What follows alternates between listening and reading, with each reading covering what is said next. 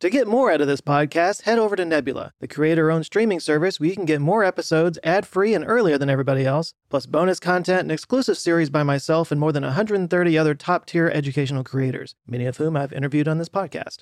You can sign up for Nebula by clicking on the link in the description or go to nebula.tv/conversationswithjoe. You can sign up for Nebula by clicking on the link in the description or go to nebula.tv/conversationswithjoe. It not only helps support the podcast, it furthers our mission of building a platform that focuses on content that matters. Hey, thanks for joining the Answers with Joe podcast, where today I'm reposting the infamous video where I talk about simulation theory. And the reason why I call it infamous is because it's something that really splits a crowd. Sometimes it manages to both piss off atheists and religious people at the same time. But I just want to kind of come out and say that I think that this is a very interesting topic. And this was one of the topics that when I researched it, it really kind of made me, I don't know, it made me kind of reframe my thinking a little bit. At least it kind of poked its head in around the corner whenever I had these philosophical debates in my head. Suddenly it became a somewhat legitimate concept to consider. But I will say I don't take it too far personally before anybody asks. I actually get asked about simulation theory more than almost anything else. I am not 100% on it. And of course, it's not something anybody can be 100% about because it's not something that's really testable, although there are some ideas out there. It's not something that I am 100% behind. Mostly, I just think it's an interesting thing to think about. So don't go too far with it. I'm not some crazy nutter. I just find it interesting to think about, and hopefully you will too. So enjoy this episode. But first, so you've heard me talk about Cankerboy, which I know is a weird sponsor, but most people don't realize that I actually created Cankerboy. So that's me. I'm Cankerboy.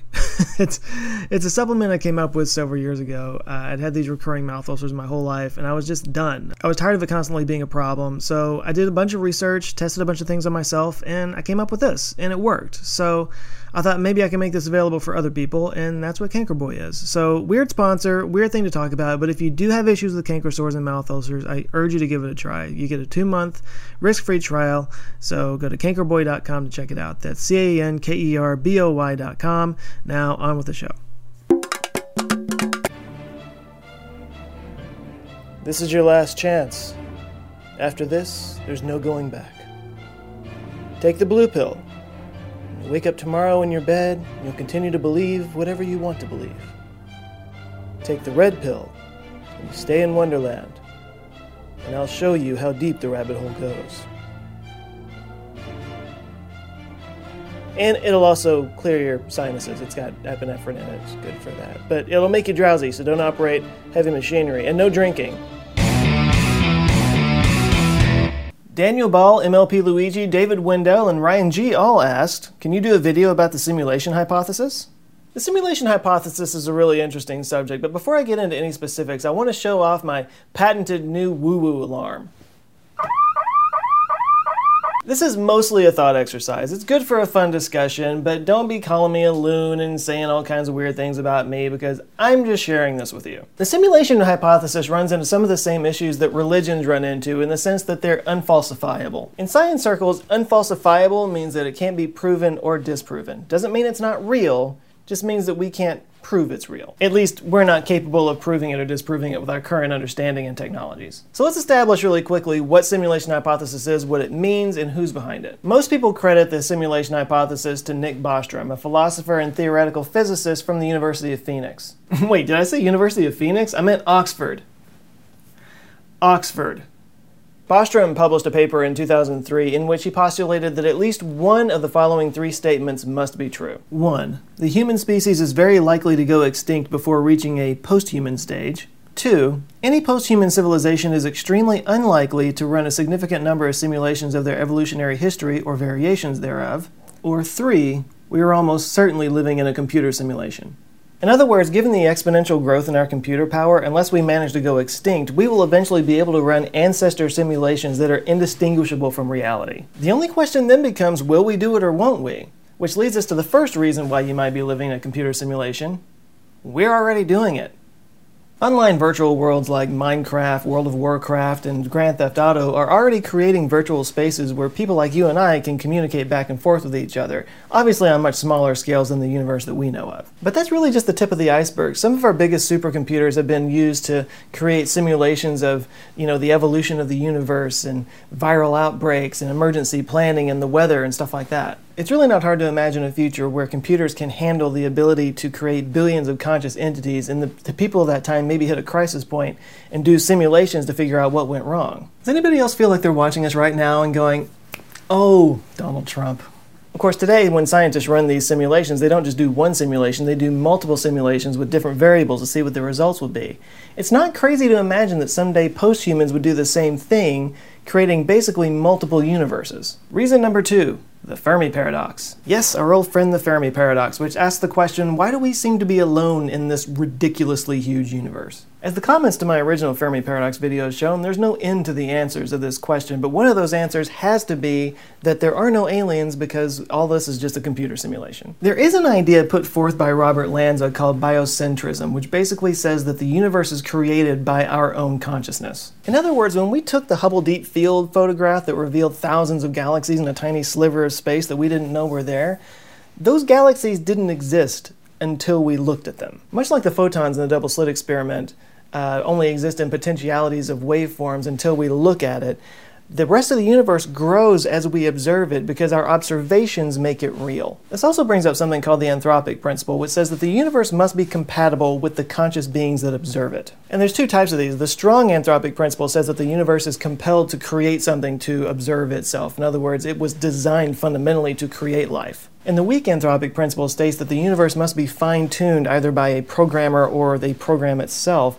in order to meet the needs of the conscious beings inside of it. Like creating more space and universe as we look out into it. Just vast, empty, lifeless space, because it's all part of a simulation. Reason number 3, glitches in the Matrix. In the movie The Matrix, they famously described phenomena like déjà vu as glitches in the Matrix, a way to show that something in the Matrix had changed. Oh, déjà vu.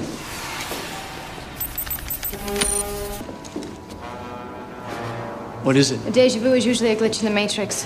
It happens when they change something. It was usually a bad thing. But we've all had experiences like that where you walk into a room you've never been before, but you totally feel like you've been there when you think about a loved one or a friend, and then suddenly the phone rings, or you look across the room and you see somebody and then you glance away and look back and they're not there anymore. Most of these scenarios can be explained by coincidence or just your mind playing tricks on you, but what if it was something else? Paranormal phenomena have been described since the beginning of recorded history. They've been chalked up to ghosts, angels, demons, aliens, psychic residual energies, wormholes to other dimensions, the list goes on and on. Or maybe they're glitches, like we've seen in video games. There's an entire subreddit on this topic, and some of these stories are actually pretty compelling. One Redditor explains that when she's sleeping, oftentimes her family will see her in other rooms of the house, and sometimes she'll just disappear completely. One guy described a recurring dream that he's had his whole life, and then one day he went to a party and saw paintings around the house that perfectly depicted these dreams that he'd always had. One describes a time when some teenagers were holding a tailgating party outside of this kid's house, and as he was looking out the window, he moved to the other side of the window to get a better view, and the entire party just disappeared. Believe it or not.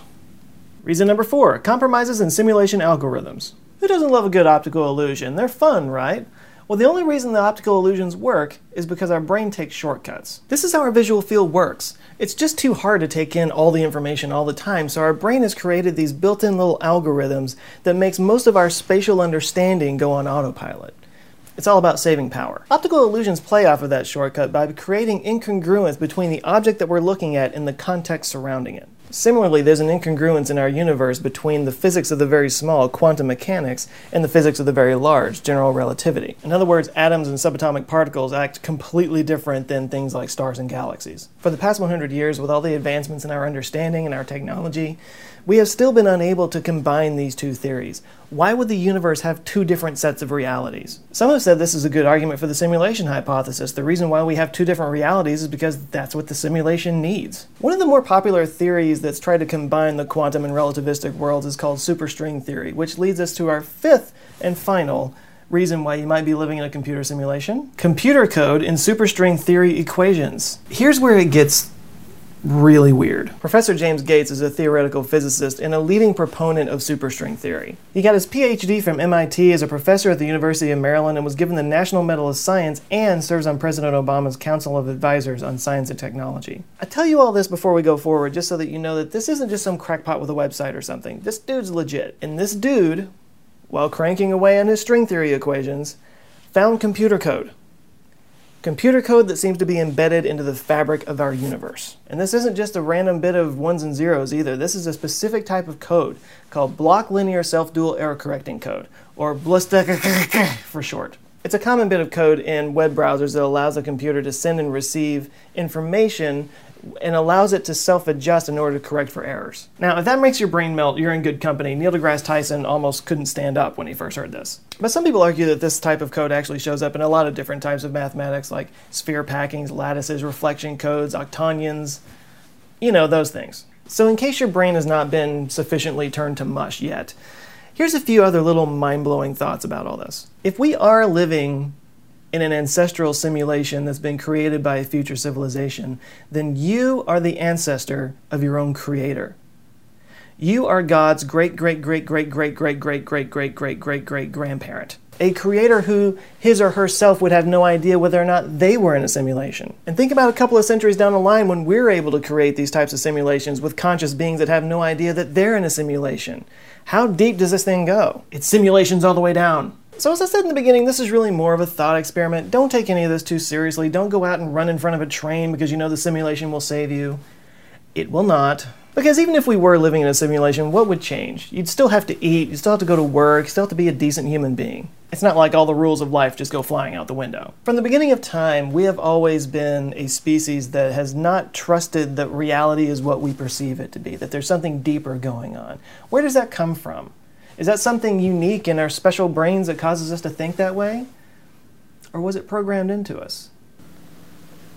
The choice is yours. Now this is a very high-level look at this whole thing. Really, each one of these reasons could be an entire video into itself, but I'm going to include all kinds of links and stuff in the description below. So have at it in the comments. What are the arguments against this being a simulation? Do you think the simulation argument has merit, or do you think it's a load of crap?